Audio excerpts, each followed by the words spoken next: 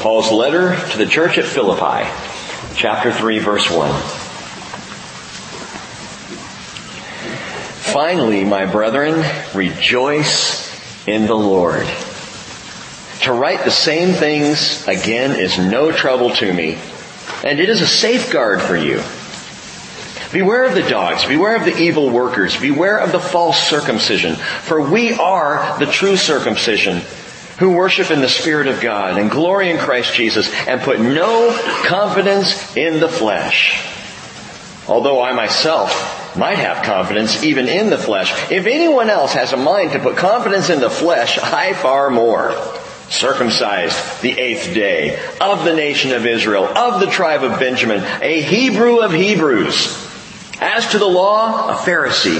As to zeal, a persecutor of the church. And as to the righteousness which is in the law, found blameless.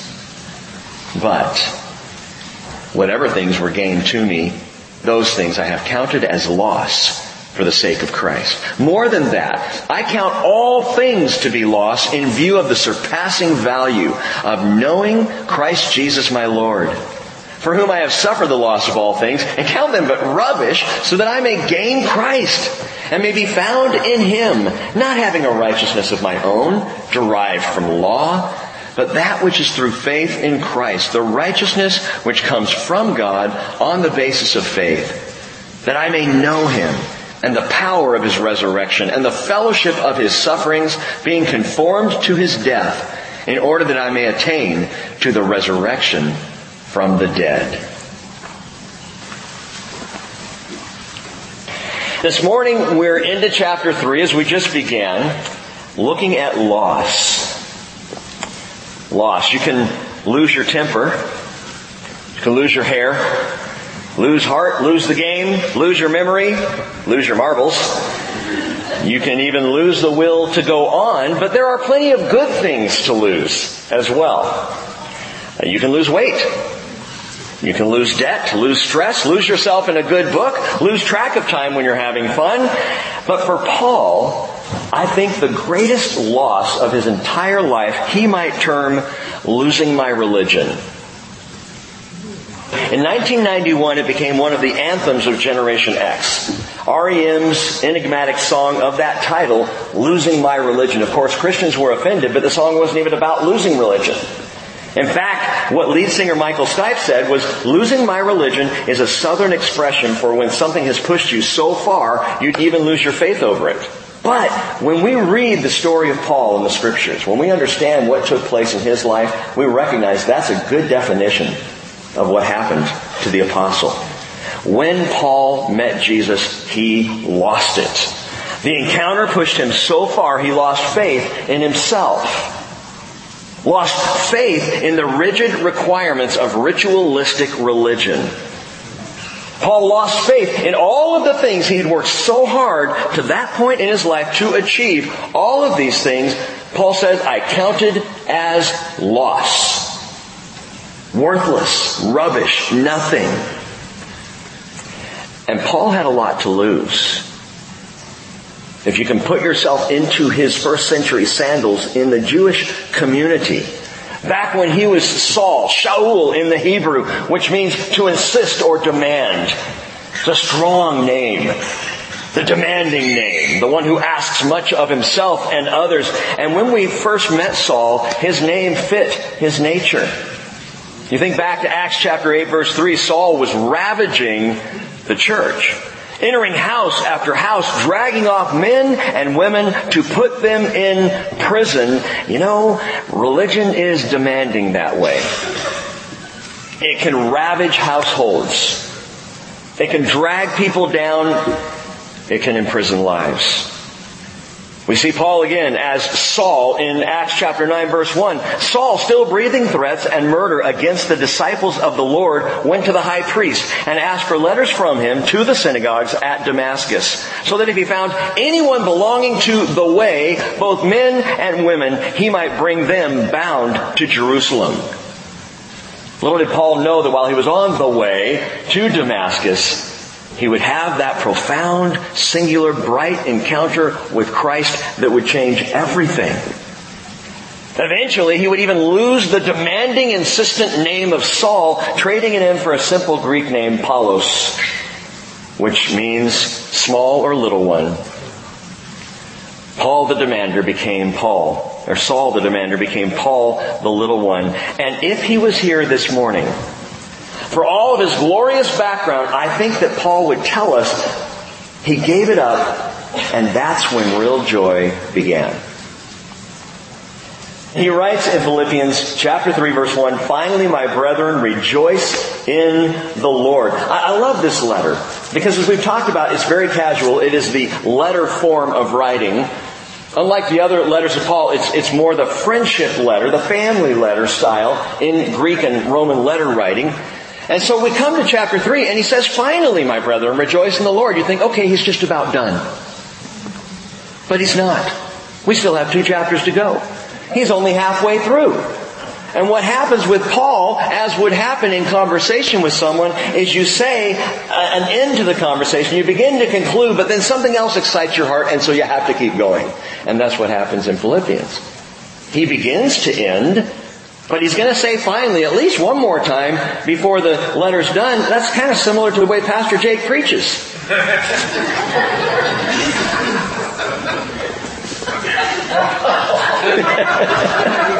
Just one more point. I do that all the time. You know that. Finally, and you know, okay, we got about a half hour after that one. "Finally, my brethren, rejoice in the Lord." He says to write the same things is no trouble to me, and it is a safeguard to you. The word safeguard there means a certainty. The word is asphales, but it's from the word sphalo. And any time in Greek that you see this, if there's an A at the beginning of the word, especially added on to a previous word, sphalo means to fail. But if you put the little A in front of it, asphales, the A negates it. So it's a failure negated. That's what this word literally means. To no longer fail, but to have now absolute certainty. He says to write these things to you is a safeguard. What's he saying? Well, Peter said it in Acts 2:36. "Therefore let all the house of Israel know for certain, as follow, that God has made him both Lord and Christ, this Jesus whom you crucified." It's a certainty. You want to rejoice in the Lord. You want to know joy, a joy that is certain. You want to have eternal security. Jesus is your safeguard, not your religion. Not your denomination, not your tradition. I think we've been over this a few times through the last several years. But it is not my church that saves me. I love my church. But the bridge doesn't save me. My safeguard is Jesus Christ. My safeguard is my relationship with Jesus. It's not in all the things I've accomplished or achieved in my lifetime. It's not in the list of things that I can say, look, I did this. Look, I did that. Oh, Lord, but what about these things? None of it matters. My safeguard is Jesus Christ. My safeguard is standing there at the gates of heaven and saying, I'm with Jesus. And that's it. And that's the security. That's the joy. Not mankind's vain attempts to prove ourselves to God. He says in verse 2, so beware of the dogs. Beware of the evil workers. Beware of the false circumcision. I wish someone had told me beware of the dogs before we bought Reggie. Because I would have listened. Beware the dogs. They will destroy your house. Now, when Paul says this, beware the dogs, beware the evil workers, beware the false circumcision, he's not talking about 3 people, he's talking about 1. 3 descriptions of the same type of person. And they're very descriptive. Dogs is the word in the Greek that means street dogs, mutts. These are not pets. There's another word for pets that's kind of a sweeter name. The word dogs that he uses here it's not a good word. In fact, it was usually a pejorative word that Jews would use about Gentiles, those Gentile dogs. These are those who run in religious packs. And they steal and they scavenge and they bite and they growl. Paul turns this word onto the false teachers who steal away joy because they're acting like dogs. They intimidate people, growling and snarling to go back under law or to be under work rather than living by grace. For it is by grace you've been saved, through faith, and that not of yourselves. The dogs. Beware of them. Beware of the evil workers. That's those who think God is impressed by human effort. Notice it's evil workers. These are those who work hard by the sweat of their brow, in their tradition, in their legalistic labors, and they don't steal away joy. They attempt to replace joy with counterfeit rituals. Show up at our annual church ceremonies and that will secure your salvation. And where's the joy in that? I remember talking to a Jewish friend of mine several years ago, and he made the comment that, we were looking forward to Passover, and I was excited about Passover coming. He said, I hated Passover. As a Jew growing up, they just ruined the whole day.